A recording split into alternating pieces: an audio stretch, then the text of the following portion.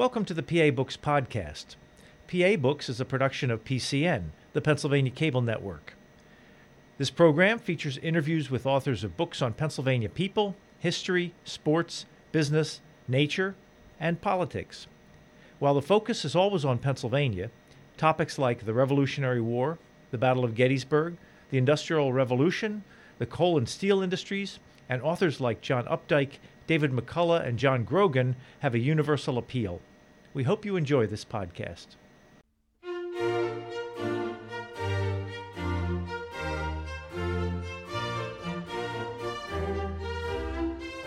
This week on PA Books, the author of A Colony Sprung from Hell, Daniel Barr. Daniel Barr, author of A Colony Sprung from Hell, Pittsburgh and the Struggle for Authority on the Western Pennsylvania Frontier. A colony sprung from hell. Strong words.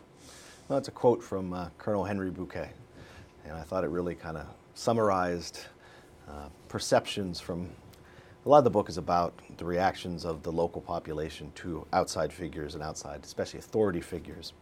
And I thought it really kind of summed up what the outside figures thought of this region. It becomes Pittsburgh, and it's in its early formative period. Bouquet was a mercenary soldier, was with General John Forbes during the French-Indian War. 1758 comes over, eventually expels the French from Fort Duquesne. Forbes returns back to Philadelphia, unfortunately dies shortly after that, and it's Bouquet who's left here, literally on the ground here in Pittsburgh, to kind of make sense of what do we do now. If you jump forward from that a few years, Fort Pitt's been built, and he's sitting in his quarters in Fort Pitt, and he really didn't like the frontier. And he writes long letters to his love interest and to friends back in Philadelphia, and he comments about, kind of the loneliness and the despondency out here. There's another quote in the book where he talks about what he calls the eternal horror of the forest, just living out here on the edge of nowhere as far as he's concerned. But the title comes from a commentary where he's talking about the small settlement that's starting to crop up around the fort, the people who are coming to live here, what's going to become really the first manifestation of Pittsburgh. And he doesn't have a high regard for them. They've caused him nothing but trouble over the previous year and a half. And he looks out and he just is taking stock of things, and he says, this place is, the full quote is, he says, it's a colony sprung from hell for the scourge of mankind. So the start of Pittsburgh. Yes, yeah, that's the first assessment. And what's interesting is you jump forward 20 years later, it's what I talk about in the introduction, and you have a Continental Army General, William Irvine, who doesn't use the same words, but he's sitting in almost literally the same spot as Bouquet in Fort Pitt. Now you have a Continental general rather than a British general, and he's looking around and he just has the same impression. The inhabitants of this little settlement of Pittsburgh, which really hasn't grown that much, not the urban settlement at least, and he arrives at almost similar conclusions. Just a total disdain for these people, and it's all about their relationship to these two as authority figures and to many others in the book. And that's really what the focus of the book is about, and I thought the title kind of summed that up. Plus, the publisher thought it was very catchy. So. What would have attracted a settler to Pittsburgh at that time, or Fort Pitt? Well, a lot of things, really, especially land, opportunity. Most of the settlers who come here, especially after the fort is built, come here for land. I mean, that's the main draw. You really have two groups that come into this area. One that comes across the Forbes Road from usually out of Philadelphia, or come up from Maryland, from Baltimore, and then come across the Forbes Road across southern PA. And those are people who, a lot of them are recent immigrants. There's a tremendous influx in the amount of Scotch-Irish, for example, or Scots-Irish, who come in the 1760s and 1770s and right up through the early 1800s. And most of the eastern part of the colony and then state of Pennsylvania is fairly well inhabited, so they come across the mountains to the only place they can find land. And most of them actually settle in the countryside around what becomes Pittsburgh, especially over from Pittsburgh towards what is now Greensburg, the Ligonier Valley, that area. But at the same time, you have another group of people who are coming up out of Virginia. And they come up come up the Potomac River to the headwaters, and then through the mountains and down the Monongahela or Youghiogheny River, filling in wherever they can find attractive land. Those people are usually, not always, but they're more people who've been here longer. They're old indentured servants. They're kind of the landless poor class of Virginia. Virginia land ownership at that time was almost the entire colony is owned by wealthy people. You had, the most famous example of that would be a guy named Thomas Lord Fairfax, who owned what today is basically the entire northern third of Virginia. One family owned it all. So people who in Virginia who are poor, who have been working for these people, either on indentures, on contracts, or just on a kind of a wage labor basis, if they want to ever become self-sufficient, they have to come over the mountains, and they wind up coming here. Was the land free here? Well, that's the great rub of it. That depends on who you would ask. If the settlers were here to tell you, they'd say, yeah, it's free because no one's there to stop them. They're coming in and taking it. Legally, almost all the settlers, whether they come from Pennsylvania or they come from Virginia, are squatters. They have no legal rights to the land. They have no deeds, or if they do have deeds, they are suspicious deeds, I guess you would say, or deeds that are not universally recognized. They're contested. So land's not necessarily free, but there's a whole messy situation here over who really owns the land. And you've got really a struggle over that. That's one of the central parts of this whole story, is not only who's going to own the land, but who has the power to sell it, who has the power to settle it, who has the power to develop it. And you have Eastern wealthy elites, both in Pennsylvania and Virginia, who both will claim the region that is now southwestern Pennsylvania for themselves. Virginia, for example, claims everything that is from Pittsburgh, south of the Ohio River, and up the Monongahela. That's all Virginia to them. They believe their colonial charter grants them that land, and they should be able to exercise political authority here. Same time, you have Pennsylvania believing that that's going to be part of Pennsylvania. The issue through this whole time period is, from the 1740s right up till 1785, really, is that no one's ever measured the border, western border of Pennsylvania. So no one's exactly sure whose colony this is. And because of that, neither colony can effectively claim it, develop county governments or civilian administrations. And so you have this mass of settlers who come in beginning in the 1760s, and there's no government. The British Army locally isn't the government? No, the British Army is the only authority figure here. But the problem for the British Army in the 1760s is they don't have the manpower or the resolve to be able to manage this situation. They're in control basically in the fort and the little settlement that crops up around it. But within a few miles of the fort, when you get up the rivers or out into the valleys and the little streams and creeks, there's no control. And British authority, really, the Army's authority is much more of kind of I describe it as an ad hoc situation. They're a reactionary authority. They don't put in place laws to stabilize society, or they don't set up rules to make sure that everything is secure. They react to the problems that the settlers bring to them. And that's what Bouquet was really talking about when he calls it a colony sprung from hell, is that there's so many problems that he has to deal with that it's just, he laments over and over that there's no civilian government. There's nobody here to be doing this stuff, and that he has to deal with it. But it's much more, reactionary. When something bad happens, then they make a law. They don't make laws to try to prevent or control society before the fact. Well, you're right about land speculators in your book. And how would somebody in Philadelphia or Virginia have been a land speculator? How do you buy land and count on making money off of it? Each of the two colonies had a different system, and that's where the lack of a border becomes such a problem out here, because no one's sure which system should prevail, because they're not sure which colony it is or is going to be part of. In Virginia, the system was a little more straightforward. It goes all the way back to the earliest colonial days, where land acquisition was established under what they called the head right system. So an individual could be granted 50 acres of land. Wealthy individuals could basically buy up the head rights of other colonists who came over from England. This is very common in Virginia. It's really how the landed class is formed. You have poor people who want to emigrate to Virginia in the early 1600s, but cannot afford to pay the cost of the passage on the ship. So you have wealthy investors, is what they really are. They will pay for large numbers of people to come over here. In exchange, they obtain their head right, their 50 acres. So a wealthy investor could obtain thousands and thousands of acres. And those people who come over, they become indentured servants. They sign away their labor for a number of years, and when their labor is up, then they're free, but they don't own any land. They don't get the because land. They gave it up to the investor. So they gradually move west. That's a process that replicates it. Now, most of those, of course, big landowners in Virginia go into tobacco production. But when we jump way forward into the 1720s and 1730s, the worldwide market for tobacco is going down. The costs is going up, the revenues are decreasing.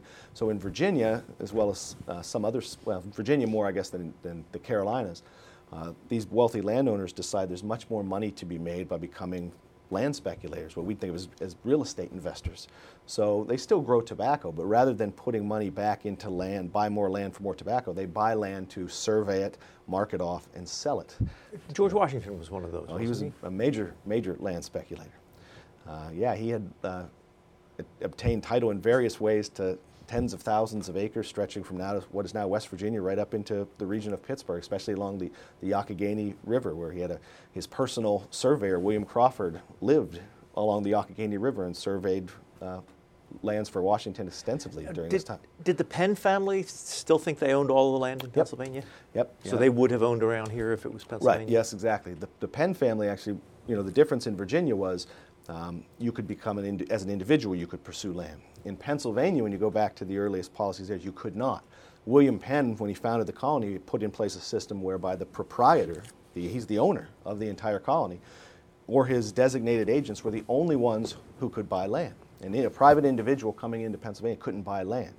Not from the Indians. You could buy it from the Penn family, but only they controlled lands. He set that system up as a way to make money for himself. And, as you get into the 1700s, that policy gradually, or that right to control land gradually is taken away, or through negotiations, really political conflicts. The Pennsylvania Assembly, the elected assembly in the colony, gains control over land acquisition. But it's still a very tightly regimented, tightly controlled process. It's much more difficult in Pennsylvania to amass large holdings of land than it is in Virginia. The system is set up really to prevent that. To not let any one individual obtain massive amounts of land. And any unincorporated lands, lands that are considered to be Indian lands that haven't been formally purchased by the colony, the first right for that is retained by the proprietor. So the children of William Penn, his sons and his grandsons by this time, would have had first claim on any new lands. And the way it worked by the time we get to the 1750s and 1760s is when land would be ceded or bought from the Indians, the Penns had the right to what were called tenths. They would send out a surveyor, and they would get 10% of whatever that new land would become theirs. And they got the first pick, the first crack. So when Pittsburgh, or this region, southwestern Pennsylvania, is formally ceded to Pennsylvania, that's not till 1768 with the Treaty of Fort Stanwix, the Penns send out a surveyor, and they lay off a big, what they call a proprietary manor. All of what is now Pittsburgh was their proprietary manor. They took the best lands for themselves first. Now the Revolution removes them. The Divestiture Act during the Revolution dissolves the Penn family of all their land holdings in Pennsylvania. But they still thought this was very much theirs. And that's a central part of, especially in the early part of the book, where you have politicians in Pennsylvania, mostly the Penn family themselves or their governors, and then governors in Virginia wrestling in the halls of power, mostly through letters and litigation, over trying to get legal recognition, both of them appealing to the British government to recognize one or the other as the rightful possessors of the region around the forks of the Ohio River. Was there ever any shooting between the Pennsylvania settlers and Virginia settlers? Yes, now, in the early days, it's mostly a political battle. But by the time you get to the era of the Revolution, especially, let me back up. When you go back to a very important treaty called the Treaty of Fort Stanwix in 1768, which in the British eyes dissolves the Indian title or the Indian claim to the region around Pittsburgh. They believe the Indians have ceded it to them. They've agreed to sell it and give it up. That allows for the first time legalized settlement to open here, where you're still going to have a lot of people who come and just live on the land. They don't have a deed for it. They're still squatters. But you have people now who can legally come and legally buy and obtain land. And when you do that, you have these two factions that develop around here. One is very much a Virginia faction. They tend to inhabit the region that we today would think of as Fayette County and Washington County, kind of south of Pittsburgh. And then to the east of Pittsburgh, and what's Westmoreland County, and what that time was created as a much larger Westmoreland County, Pennsylvania, that's where Pennsylvanians come.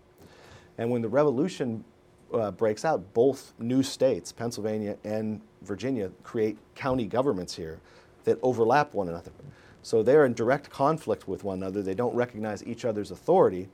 And in the first 2 years of the American Revolution, for example, we're busy declaring independence on the eastern seaboard and trying to fight the British. You have Pennsylvanians and Virginians raising militia groups around here, and their first actions are against each other. And it's limited. It's not open full-scale war, but it's a series of episodes. It's a lot of arrests. Leading figures on either side are arrests, but there's shooting, there's killing. You know, they use the revolution more as a context to try to get rid of each other because there's no direct British threat, at least in the beginning. You know, for them, the problem is, if you're in Pennsylvania, the problem is the Virginians.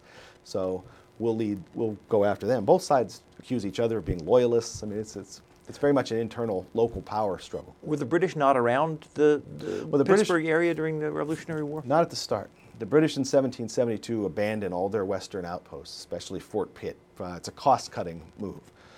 The French and Indian War, the 7 Years' War, whatever you want to refer to it as, leaves the British Empire with a massive debt from that war, and that's not the only reason, part of what leads to all those familiar taxes that lead, indirectly or directly to the American Revolution. But out here on the frontier, what they decide is Fort Pitt was arguably the largest fort the British ever built in North America. Maintenance of the fort was extremely expensive. In the years after 1758 after 1763 especially, over the next 10 years or so, the fort largely serves just as a gathering place for Indian conferences, which are another added expense because you're expected to feed and house and provide for large numbers of Indians. And the British decide over time that it's just too much money. And in 1772, they arrive at the conclusion that we're going to withdraw from the frontier. So they close Fort Pitt. The last British officer was a guy named Edmonstone. He literally will shut the door, and he sells the fort to a couple of locals. It's questionable whether or not it was a legal sale or if he just was pocketing some money.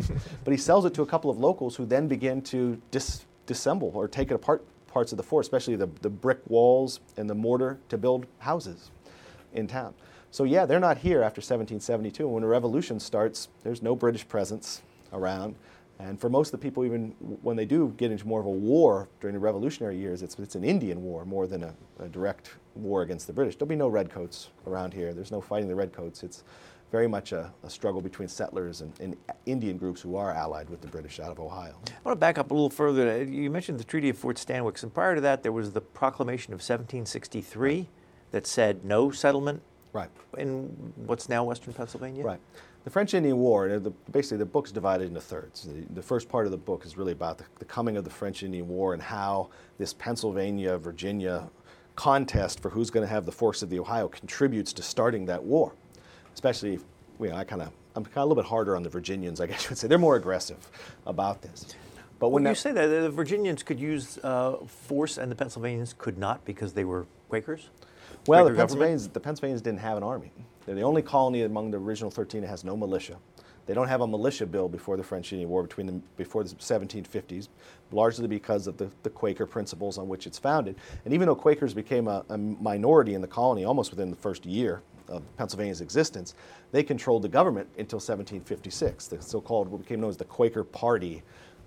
Or the simplest explanation is the Quakers controlled a majority of the seats in the voting assembly, so they initiated legislation and they consistently blocked any militia bill. Now the proprietors who appointed the governor, he was not elected, they were fine with that up until the 1750s because if you're going to raise militia, then you have to pay for them with public funds, and Penn family lands were tax-free. So when the war breaks out, they don't have an army, they don't have troops, and then they squabble with each other, the assembly and the Penn family governor, over who's going to pay for raising an army, because the assembly wants to tax the Penn's lands. The Penns say, you're not going to tax our lands.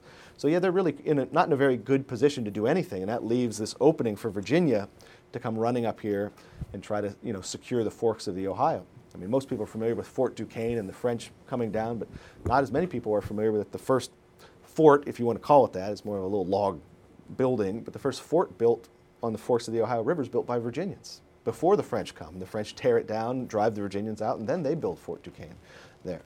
But to go back to that question about the Proclamation of 1763, you have this kind of intercolonial competition that sets off this war, and it's a very, very expensive war. And the British government takes stock of this thing, and it becomes this massive global war. And as it's winding down in the early 1760s, the British government looks at North America and decides, mostly for financial reasons or economic reasons, that we need to control or kind of keep an eye on our colonists, not just let them spread west. We don't need another big, big war, especially an Indian war. And so they issue this proclamation, which, it's not perfect equivalent, basically draws a line down the Appalachian Mountains and says the colonists will stay east of the mountains. There will be no settlement west of the mountains without permission. How'd that work out? Well, nobody listened. That was the big problem. It was interesting in that the proclamation is really kind of a misunderstood edict. It did not create an Indian preserve, or it did not reserve the lands west of the mountains for Indians, which is the way it's often portrayed, and which is the way some colonists thought it did. What it did was basically put the brakes on. It was the British government, when you read the language of it, it's clear that it's a temporary measure, because it says you're not going to go west without our permission, without our approval. It's basically the British trying to take control of westward colonial expansion and manage it. Now, they fail miserably at that because the proclamation has no teeth. There's no enforcement clause. It has one of my favorite things in any document I've ever read is all it says is if you don't listen, if you're a colonist and you go across the mountain, then you will face pain. Basically, it says you will face basically discipline at our pleasure. But it's not clear what's going to happen to you. And then the British troops that are left here to garrison these few frontier forts on the western side of the mountains, they don't have anywhere near the manpower or the logistical strength to keep people from coming across the mountains. I want to read this one thing. This is a couple years later. The Pennsylvania government's solution was surprisingly harsh. In February 1768, Penn issued a proclamation that required all people illegally settled west of the Appalachian Mountains to remove themselves by the end of May or suffer death without benefit of clergy. Yep. That's tough. That is tough, but that's desperation, too, by the British. Because what happens in that 5-year period between the proclamation and Pennsylvania's own ban against Western settlement is you have increasing pressure being brought by British military commanders on the governor of Pennsylvania, on the governor of Virginia, to stop these people from coming across the mountains because the British can't do it. The British governor, British commander-in-chief in the mid-1760s is Thomas Gage. He's stationed in New York, and later he'll be the guy who goes to Boston, when he's put up there for the revolutionary stuff. But Gage is constantly receiving reports from the area around Pittsburgh about all these settlers who are coming in. And the Indians are getting angry and frustrated. In fact, 1763, it actually happens before the proclamation. They go to war about this. And the British don't want to see this happen again. And so Gage tries to tell his commanders at Fort Pitt, well, drive them off. And they do, especially when they go up the Monongahela River to a place called Redstone Creek. They burn, huts and cabins and drive the people off. And as soon as the soldiers go back to Fort Pitt, the people come back and they rebuild. And so they put the British military puts a ton of pressure on the governments of Virginia and Pennsylvania. You stop them because they can't, and they know it. And so the Penn family, after a lot of pressure from the British Army and from the Home Administration, comes out with this, over-the-top proclamation that says, none of you can settle west of the mountains, and the penalty is death. But it does nothing either, because it's just like the proclamation of 1763. It's a paper tiger. They can't enforce it, and they can't really stop these people. They just don't have the manpower to do it. I want to read your words again. Whether they came for land or trade, most migrants avoided Pittsburgh during the proclamation era. Settling close to Pittsburgh, the seat of British authority in the region, carried the risk that the Army might militarily enforce the terms of the proclamation by forcing settlers from their homes.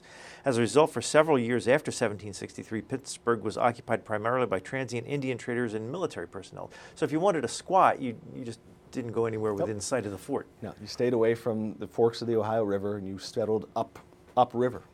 Especially if you're Virginians, you're up where the forks of the Youghiogheny River comes into Monongahela, up that, down, geographically on a map, we're talking about south, down across what is now the West Virginia border, up through Fayette and Washington County. Pennsylvanians didn't really come any further than the Ligonier Valley. Pittsburgh is very isolated during this time. While the British military estimates are in the tens of thousands of people who come and settle this region in the 1760s, and the population of Pittsburgh itself never gets above a few hundred, because that's the only seat of authority, and that's the only place you really had to worry about it if you were a settler. If you go to Pittsburgh, the Army might question why you're here. They might potentially try to do something or enforce the law, but they have no power beyond that very limited little scope. If you were a settler here or a squatter here, did you trade with Indians or with back east or with Virginia, or were you pretty much kind of self-sufficient? Well, you did both. It's a complicated story, and one of the ironies about all this is the British Army is here. You have the proclamation of 1763, and they're supposed to block unlicensed settlement. In fact, the only thing the proclamation says is that you can, former soldiers in the British Army, as a reward for their service, can be granted land west of the mountains. But the Army posts, especially places like Pittsburgh and Fort Ligonier and some of the forts up the Allegheny River, are so isolated from the east that they are dependent on civilians for supplies, especially food. And so you have the Army kind of make exceptions. Bouquet is the one who starts this whole policy. He makes exceptions to allow these people to come in and settle right around the fort as long as they hunt and provide the garrison with meat. They grow food. They can trade with, he gives them, he allows them gradually to start to trade with the Indians, even though Pennsylvania especially tries to control that to make sure only people with licenses can trade, and they try to centralize everything at a trade office in Pittsburgh. But the Army, because of its needs, flouts its own laws or its own restrictions and kind of makes exceptions. It's not an even policy because of what they have to do to survive. So when people come in, you can come into Pittsburgh if you're bringing something to trade with the Army and you're reasonably safe. It's just when you're causing problems that they're going to your attention. As long as you're really not causing problems for the Army, they kind of look the other way. We really haven't talked about the Indians around here. How many were there around here, and what were the tribes? Well, there's a number of different tribes. The most important one through this era was the Delawares, or Lenapes, as they called themselves. But this area, or in the early 1700s, is largely, I wouldn't call it empty, but there's very limited native inhabitants here. The region had been inhabited by Indians before that, but they had largely moved away, and it had kind of become a hunting area, really.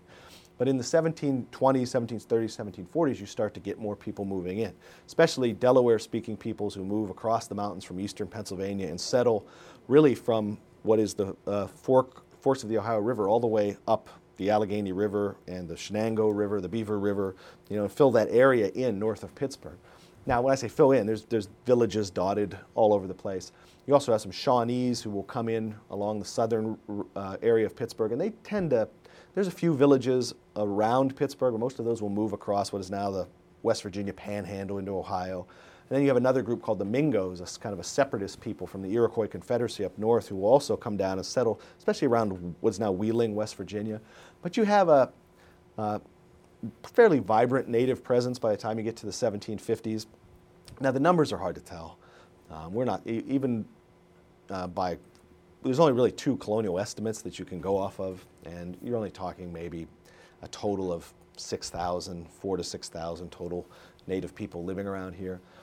But the Delawares especially, who inhabit the Allegheny River Valley, will be the most important player kind of through this entire drama because they're a split from the traditional Delaware Indian nation, who was in, of course, the original inhabitants along the Delaware River that met William Penn. The ones who come across the mountains have broken off from that original or traditional polity. They're still over in eastern Pennsylvania. And these people who come over here kind of get this determination that they're not ever going to move again. And they adopt a number of different policies to try to make sure they stay on the land. So the Delawares are the ones in the book who play the most direct role for me. It starts in the French Indian War with fighting to try to maintain their position on the land. All the way up by the time you get to the Revolution, they have a Delaware chief named White Eyes, and what's called the Treaty of Pittsburgh in 1778 has worked out a deal with negotiators from the Continental Congress for the Delawares to become the 14th American state. It's right in the treaty. They said they will become the heads of an Indian state. And that has a nice little fine print. It says, all this if Congress approves. So that treaty is signed. The Delawares ally themselves with the Americans against the British allied Indians, thinking they're going to join. They're not going to be separate. They're not trying to fight us. They're going to become us. And then it goes to Congress, of course, and then the politicians in Congress table it. They never actually vote on it. There's an unfortunate affair where it's a very confused, unclear affair where White Eyes is killed by what's called Fort Laurens, probably by Virginia militia. And that just sets the whole thing unraveling. And within a year, the Delawares switch sides, and then they're the enemy now. They're on the British side. How are relations with the Indians early on, between when the settlers and squatters first started to arrive? Tense. Like I said, most of the Indians who come over the mountains are refugees. They're fleeing from pressures in the east, mostly pressures on their land. The Delawares especially have developed kind of a bitter taste in their mouth for Pennsylvania because of what was called the walking purchase. A lot of them are also fleeing away from a very shadowy control that was placed on them by the Iroquois Confederacy in New York. In the it started in the late 17th century, but by the time you get into the early 1700s, many of the eastern American colonies had entered into a relationship called the Covenant Chain, in which they recognized the Iroquois Confederacy of New York as being the overlords of all eastern Indians. And it was a system that worked really well for both the Iroquois and the colonial governments, because if a colonial government in Pennsylvania, for example, wanted the Delawares to sell land, the Delawares would say no, or there was some controversy there, they'd bring in the Iroquois as this kind of artificial arbiter. And the Iroquois supposedly had conquered all of these other Indians at some point, so they were their masters. But it's never really been demonstrated that that was true of the Delawares. And when these Delawares who come west, I call them the Western Delawares to differentiate them from the ones who stay on the other side of the mountains, they very clearly don't recognize the Iroquois as their authority. And they come here with the idea that they're going to start over, that this is going to be a new land for them, their place where they're not going to have to deal with the Iroquois interfering, they're not going to have to deal with population pressure. So when traders are the first ones really to come over the mountains, that relationship is okay because the Delawares are receptive of that. They need the trade, or they want the trade, but it's when land jobbers, as they called them at the time, or surveyors start to show up, such as the people working for the Ohio Company of Virginia in the late 1740s, early 1750s, that's where the Indians start to protest and say, no, you're not going to come over here. And there's a very tense relationship, especially in the early 1750s. It may have led to war, we're not sure, because into this whole mix comes the French. As the Indians are moving into this region, Pennsylvanians are starting to come over here, Virginians are starting to look at the forks of the Ohio River. That draws the interest of the French, who claim all of the Ohio watershed is theirs. They have no colonists here, but it's a part of their trading network, their trading empire, a very valuable commercial empire. They don't want anybody coming in here and interfering with this, especially not British colonists, because they're able to trade with the Indians. The goods that the British colonists are able to provide the Indians are of a better quality and are cheaper than French goods. So they're a major competitor or potential competitor for the French. So, on multiple occasions, first in 1748 and then right up to 1753, they send a gradually increasing military presence into the region, and that tips the whole thing up. The French come down, especially in 1753, they start to build those line of forts, and the whole French-Indian War, begins. Was there much fighting around here during the French and Indian War that involved French, or was it Indians against the It's settlers? Mostly Indians. I mean, you have the early stage battles. When the French come down the Allegheny River, they invade what becomes Western Pennsylvania in 1753, and they start to build from Fort Presque Isle up in what is now Erie. They gradually come down and start to build a line of 4 forts. Now, it's not until the spring of 1754 that they arrive at the forks of the Ohio River, where they'll build their largest structure, Fort Duquesne, which is still relatively small, but the biggest one the French will build. And the Virginians have already started to build a fort there. It's really a private, it's a merger of a private and a provincial fort. It's really the Ohio Company of Virginia's fort, a land company, but the governor of Virginia is a member of the company, so he's arrayed public resources behind the company's endeavor there. But the French drive that out. Now that's done without a fight. But that then leads into the very familiar stuff with George Washington being sent forth by Governor Dinwiddie of Virginia. He comes up, and eventually you have the fight at Fort Necessity, which is Virginians against a mixed group of French and Indians. But then after that, the French largely confine themselves or limit themselves to maintaining their line of forts, to garrisoning those forts. And most of the fighting over the next 4 years is Indians who are supplied with the French, allied with the French. They do most of the actual fighting. And when you get to the end of the process, at least in this area, with the fall of Fort Duquesne in 1758, that again is done without a fight. The French abandon the fort because they're out of supplies, out of resources, and they're down to just really a small number of men in the fort against a 6,000-man British and colonial army that's advancing against them. So they, I always liken it to something out of a Bugs Bunny cartoon. They put a bunch of dynamite in the one corner of the fort and run the thing out the front, and they blow it up, and they go back up the Allegheny River. So the answer is no. There's not a whole lot of fighting involving the French directly. It's mostly French allied Indians. And it's really, most of the Indians who do the fighting around here are Delawares or Shawnees. And they don't like the French either, really. But for them, it's kind of a choice between, I don't want to call it the lesser of two evils, but it's a difficult choice. Do you ally with the French, who have made no land claims? All the French want from the Indians is you have to trade with us.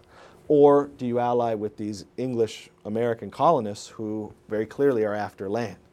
And the choice most of the Indians make is we're going to ally with the French. The interesting thing, though, is the war in Pennsylvania, the French-Indian War in Pennsylvania, stops with what's called the 1758 Treaty of Easton. In that treaty, it's a precursor to the proclamation of 1763 because the treaty says no one's allowed to settle west of the Appalachian Mountains. What the Indians want and what they get is a guarantee that their land that they've moved here over the mountains to is going to be preserved. Now, so the Indians thought that the British were going to leave after the French-Indian War? They did, because the British told them they were going to leave, which was not true. But the British, John Forbes, who conducts the final campaign against Fort Duquesne, one of his main military objectives is not to have to fight the Indians.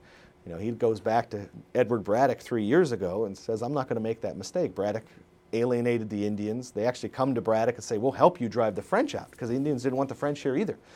But Braddock, doesn't think he needs the Indians. He sends them away.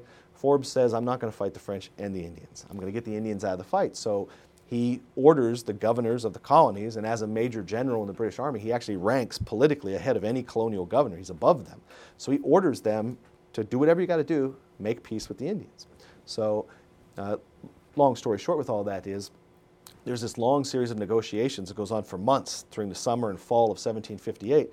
Part of that involves an emissary, a diplomat, that Forbes sends over to deal or talk to these Delaware and Shawnee Indians around here. And they ask him, they say, all your talk about peace sounds good, but why is this big army coming? If you want peace, why are you sending this huge army over here? And he assures them that it's just here to drive the French out. And as soon as the French are gone, the army will go back over the mountains. Well, the French are driven out, they leave, and the army doesn't go back over the mountains. In fact, they leave a smaller force here to kind of hold the point of the Ohio River, or the force of the Ohio River through the winter of 1758 into 1759. But then it's not long after that they start building Fort Pitt, which, as I mentioned earlier, becomes the largest colonial fortification they build in North America. It's pretty clear to the Indians they're not going anywhere, and it's only a short time from there to 1763 when you have what's the larger conflict known as Pontiac's Rebellion, where the Indians attack again and try to drive them out of that fort and try to drive them out of this region altogether. When did the Indian raids on the settlers start? After Braddock's defeat. Yeah, after Braddock is defeated in 1755, most of the Indians who lived in this region kind of stayed out of that fight. Older accounts of Braddock's defeat thought that Delawares and Shawnees must have been there with the French to defeat Braddock's army, but that's not really the case. The French, when they came down, brought a large number of Great Lakes Indians who had been traditionally allied with the French for long periods of time, came with them. And those were the Indians that participated in that so-called Battle of the Monongahela in 1755, where Braddock is spectacularly defeated. And it's after that the local Indians were kind of sitting on the fence. They don't really like the French. They're not real happy with what's going on with these English colonists. That's where they have to make that decision. Do we side with the French? Do we side with the British? And they side with the French. And they then begin this wide-scale series of raids that goes on for the next 3.5 years. And in some cases pushes the frontiers of Pennsylvania back 100 or more miles. There's refuge. We don't think of this in our history. There are refugee camps that are opened up outside of basically the Philadelphia metro area for people who have been pushed and fled off the frontiers. What happened to the people who stayed? And once the British did leave Fort Pitt, we talked about that earlier. What happened eventually. to the people around here when the British finally left? Well, or had the fighting settled down? No, the fighting that I'm referring to there only went on until 1758, when Forbes comes across and Fort Duquesne is abandoned. The Indians make peace because they get what they want at that time. Now, as I said, the British don't leave the fort. They don't leave the area. They start to build Fort Pitt. The Indians gradually lose patience with them. The Indians come to Pittsburgh all the time and say, hey, you said you were going to leave, but you're not leaving. And the British, Bouquet is centrally involved in this. He says this, he tells them this, he tries to placate him. Meanwhile, he's writing letters back to his superiors, just said, they seem to think we promised to leave. I never said we were going to leave, even though he does say he's going to leave. So the British are a bit just disingenuous about it. They have no intention of abandoning that strategic position. Now, in 1763, you get another flare-up, the Pontiac's War. But for the local Indians, the Delawares and the Shawnees around here, they lose that war. Is that when Fort Pitt was put under siege? Yes, that's when Fort Pitt is put under siege. The original first manifestation of Pittsburgh, the one that Bouquet calls a colony sprung from hell, is destroyed at that point. Everything that was down along the rivers to the point from the fort, he burns it. because that was called the Lower Town. He burns it because, well, one, it was a ramshackle place. That's really what he talks about when he calls it a colony sprung from hell. It was a collection of Indian traders and basically taverns and brothels and just a kind of a chaotic, collection of humanity there. And it just causes him all kinds of problems with his soldiers who go there, and he doesn't want them to go there, and it breaks down military discipline, makes it hard for him to do his job. So when he's actually in Philadelphia, but his right-hand man, who's in charge of the fort when the Pontiac's rebellion starts and Pittsburgh's put under siege, he burns all that. Ostensibly, the Army says that's to prevent the enemy from getting into musket range of the fort walls, but they're only too happy to get rid of that. And then the Upper Town, which is now above, it's where most of downtown is now, from the bluff where Duquesne University is all the way over to the river. That was, the more genteel area. They had the King's Garden was there, and you had Bouquet's house was actually outside of the fort walls because it was nicer, it was there. The Indians destroy all that. They don't destroy that part.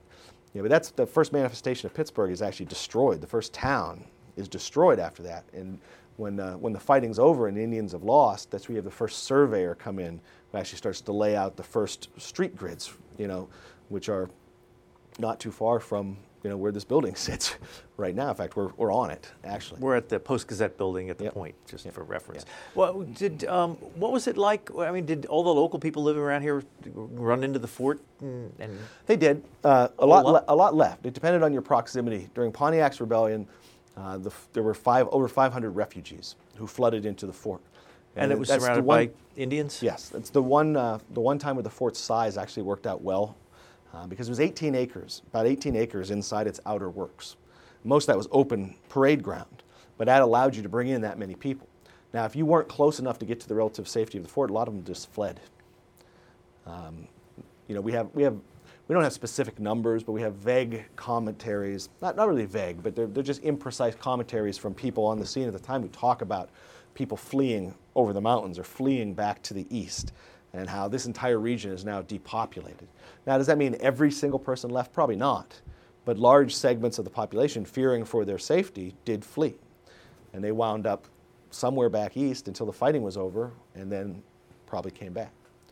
The fighting during 1763, there are raids into the surrounding settlements, but most of the focal point of the Indians is on the fort itself. They recognize that as being the symbol of British power. That's the main sticking point. You said you were going to go back over the mountains. You didn't. This is where you're at. Lacking cannon or artillery, they don't really invest it, but they just try to starve the British out, which ultimately fails. You said a little bit earlier that there were no redcoats here during the Revolutionary War, but you write here, to the population of the western Pennsylvania frontier, the American Revolution was an Indian war. Mm-hmm. Who was on what side? I mean, did different tribes take different sides, or was it the settlers against the Indians? Initially, when the Revolution comes about, the British, as part of their policy for winning the Revolution, and this doesn't develop, this isn't instantly, this isn't really until 1777. Originally what the British think when the larger revolution starts out is that the Americans are basically, the revolutionaries are just a small group, and one good blow will end this thing. They learn after the Battle of Bunker Hill, for example, that's not really going to be what it is, and they launched a massive campaign culminating in the late summer of 1776 with the capture of New York City. But what they decide as part of their larger war effort is they want to open up a second front, or multiple second fronts, if they can. So the British, who have manpower problems, when you look at the larger American Revolution from the British side, they have horrible manpower problems in this war, because what they're trying to fight essentially is what we today would call a counterinsurgency war. And they don't have the manpower to do it. It's not a popular war at home. They're relying on mostly an all-volunteer army. So they wind up doing a host of things, from hiring German mercenaries, Hessians, to in Virginia they try to incite slave rebellions. And out on the frontier, they recruit the Indians. So especially early 1777, the British hold meetings with various Indian groups out of Fort Detroit, which they control. And they offer them incentives to attack the frontiers. And some Indians immediately say yes, like the Shawnees, who have kind of this lingering resentment, especially towards Virginia. They have a bad taste in their mouth from previous years, a war called Dunmore's War that they lost against the Virginians, and they feel they've been robbed of their lands by these colonists. So they accept, the call to war, at least most Shawnees do. Another group called the Wyandots, who are dependent on the British for trade. They're based on the western end of Lake Erie. They're not really around here, but they need the British to trade, so the British kind of leverage economic concessions to get them to go to war. But the Delawares, who fight so hard during the French and Indian War and emerge basically victorious, only to then turn around and lose during Pontiac's rebellion, they don't want to fight. They've now kind of changed their idea, and they try to stay neutral. In fact, the Delawares, as I mentioned a little bit earlier, they try to join the Americans, a little bit later on. But ultimately, they too will wind up on the British side. And then lastly, you have the Senecas out of what is western New York, will come down the Allegheny River. They're on the British side. So most all of the Indians do wind up one way or another on the British side, but not immediately. And that's who will do the fighting against the settlers around Pittsburgh. You won't have British redcoats, raging through here. It's all Indians. Was there any Continental Army on the other side, or was it just the Not local? Initially. Not initially. They were militias, or what? Yeah, they were militias initially. When you have the Pennsylvania counties and the Virginia counties formed that overlap each other, part of the reason for actually delineating a county is so that you can then have militia musters, because they're all organized by county. So you'd have a county militia lieutenant who would then call out the militia, all the men of eligible age, form them, drill them. So yeah, they will start up like that. Now, they wind up, like I said, squabbling with each other at the start. The Continental Congress, the infant Continental Congress, when they look over here at the frontier, they're mostly just worried about Indian affairs. So initially, they don't send any troops, any generals. They send an Indian agent, a guy named George Morgan, who comes to Pittsburgh. And his job is to try to keep the Indians out of the fight. And he gradually won't be able to do that as more and more start to join the British cause. But it's Morgan who looks around and says, we need troops. We need troops, and we need an officer, a general, someone here to control these people, to run this defense, or this whole place is going to go up. And that's when they'll finally, 2 years into the Revolution, the Continental Congress will start to send the first of what will become 4 generals, commanding generals, who are going to come to Pittsburgh. A guy named Edward Hand is first. He's really got a tough assignment because he comes into this area where Pennsylvanians and Virginians have been kind of going at each other and have been jockeying for political power with one another for now almost 15 years. And the first thing they want from him is, tell us whose colony it is. Where's the border? Settle this dispute. And Morgan writes a letter to him when he comes in and says, don't take either side. No matter what you do, don't take sides, because if you do, it's going to backfire on you. So Hand doesn't do that. And then the Congress really makes his job a lot differently, more difficult, because when Edward Hand comes, he's not given any Continental troops. He's expected to use the militia. And this sets off what becomes a central characteristic of the war during the Revolution, in which the commander, whether it's Hand or any of the 3 who come after him, his successors, argue with the county militia leaders over the role of the militia. Because the generals usually want the militia to be an offensive force. They want to take them into the Ohio country and attack the enemy Indians. The militia leaders don't want to leave their homes. And it starts this struggle for who's got the power, who's calling the shots, who has the authority. And it really becomes very, very contentious, where the Continental officers will issue orders and edicts, and the county militia leaders simply will ignore them. They won't listen to them, or they'll decide to listen to the ones they like. And then you have campaigns against the Indians that are almost, it'd be comical if they weren't military, where one side will launch its own campaign independent of the chain of command, and another will do it if the Virginians have a little bit of success, and the Pennsylvanians, well, we can't let them get a march on us. We have to attack too. But it's a sordid, chaotic affair, and the ultimate sad end of the story is it renders the ability to defend the region almost irrelevant, almost impossible. Who's your favorite character that you came across in this book? Well, that's an interesting question. It's probably, there's a couple, really. I guess you can pick more than one. On the British side, I like Bouquet. He's really a very interesting commentator. When you really start to read in his letters, and he's easier to get a grasp of because a lot of his writings have been preserved. There's a big 6-volume set of his letters. And beyond that, there's a whole nother smaller series that's older. So there's just a ton of stuff that you can go through that he wrote that's still around. But I like his eloquence. I obviously like the quote of the book, but he's got a ton of them in there. So he's an interesting figure. I like him. On the Indian side of things, I like the Delaware leader, White Eyes. He has kind of a unique vision. We always tend to think of Indians as wanting to fight against the Americans and protect their lands. And here's a guy who arrives at the conclusion, well, if you can't beat them, join them. So he comes up with a different idea. And when you go beyond even what I have in the book, White Eyes, he doesn't just want to become an Indian state. He wants his people to become Americans. He asks for teachers and people to teach them how to farm, and he really wants to transform their entire culture. Something that he's not the only one to do this. In another 25 years, the Cherokees will try to do the same, more or less the same thing down south. Unfortunately, it won't work out well for them either. But ultimately, I think my favorite guy is a rascal, and it's this guy named George Croghan, because he's all through the book. He's there at the beginning, he's there almost until the end, and he's just a guy who's all about himself. He's a scoundrel, but he's kind of an irresistible scoundrel. Is he a trader? He starts as an Indian trader, but his real, what really makes him tick is land. He wants to become a big landed aristocrat. He gets a grant from the Iroquois for 200,000 acres of land right along the Ohio River, at the forks of the Ohio River. And he spends 40 years trying to get anybody, any colonial, British, American authority, government, to validate that, to recognize the legality of it. And he's never able to do that. But he winds up on, he's a guy he's not on the Pennsylvania side, he's not on the Virginia side, he's not on the British side, he's not on the American side, he's on all of them. He just switches back and forth, he's everywhere.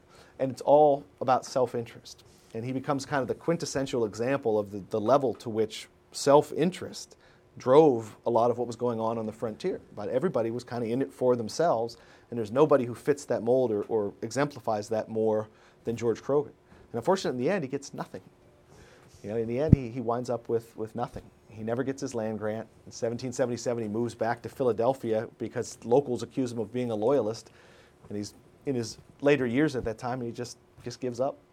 But after all that time, struggling and manipulating, and he finally just gives up the game and goes back. Wears a lot of hats too. He starts as a trader. He's an Indian agent. He's a land speculator. He's a judge. Like I said, he's everywhere. He's kind of irresistible. Could you explain what Vandalia was? Yeah, the Vandalia was basically an attempt to create a 14th colony. You have a lot of people interested in the forks of the Ohio River and then down the Ohio River, especially to the land south of the Ohio River into what is now a lot of West Virginia. And the uncertain nature of the border between Pennsylvania and Virginia and where that was going to, which colony that land was going to fall into, led to a lot of people developing different schemes basically to try to get a grasp on those lands. One of those became what was called the Vandalia Group. They come out of a group of basically Indian settlers, Croghan's involved in this too, of Indian traders rather, who petition the British government basically for compensation for losses during the French Indian War. They call themselves the suffering traders. They lose tons of money during the war when the Indians, who were their customers, start to attack now. And they lose their inventories, their business is obviously disrupted because not trading with Indians who are attacking you now. And so they put together basically what we think of as a lobbyist group.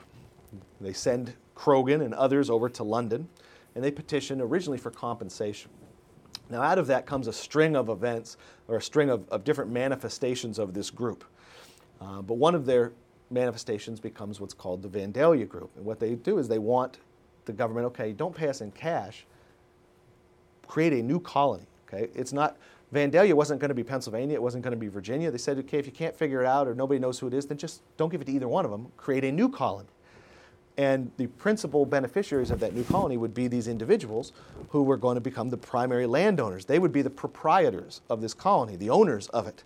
And they stood to make a ton of money if that colony came into existence. Now, the British government actually went so far as to authorize it. They granted it. It was going to happen.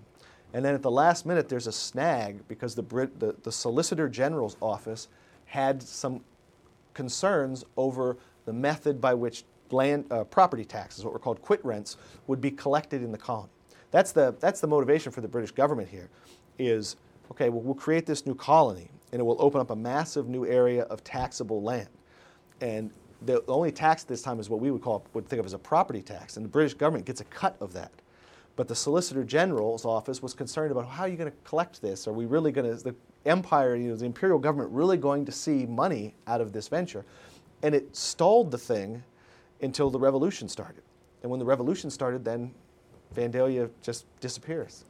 Well, you conclude your book, and we only have a couple minutes left. It's saying what endured was among the settlers around southwestern Pennsylvania and around Pittsburgh was an attachment to local autonomy and personal liberty, albeit one that was founded on the settlers' distrust of distant authority and hatred of Indians. Now, when it was finally decided that this was going to be part of Pennsylvania, the southwestern Pittsburgh area, how did Pennsylvania go about trying to establish themselves here?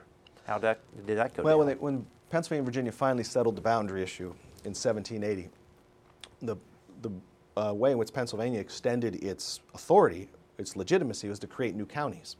Westmoreland County at that time actually encompassed everything until you ran into the border of Pennsylvania. So it would have been what is now Allegheny and Washington and Fayette, the whole southwestern corner of the state. Well, once they worked out the border with Virginia, Pennsylvania started to create new counties. They created Washington. They created Fayette County, which is named after the Marquis de Lafayette. They created Allegheny County. And as they did that, they ran into a whole host of problems with people who were Virginians, who didn't want to be living under Pennsylvania authority.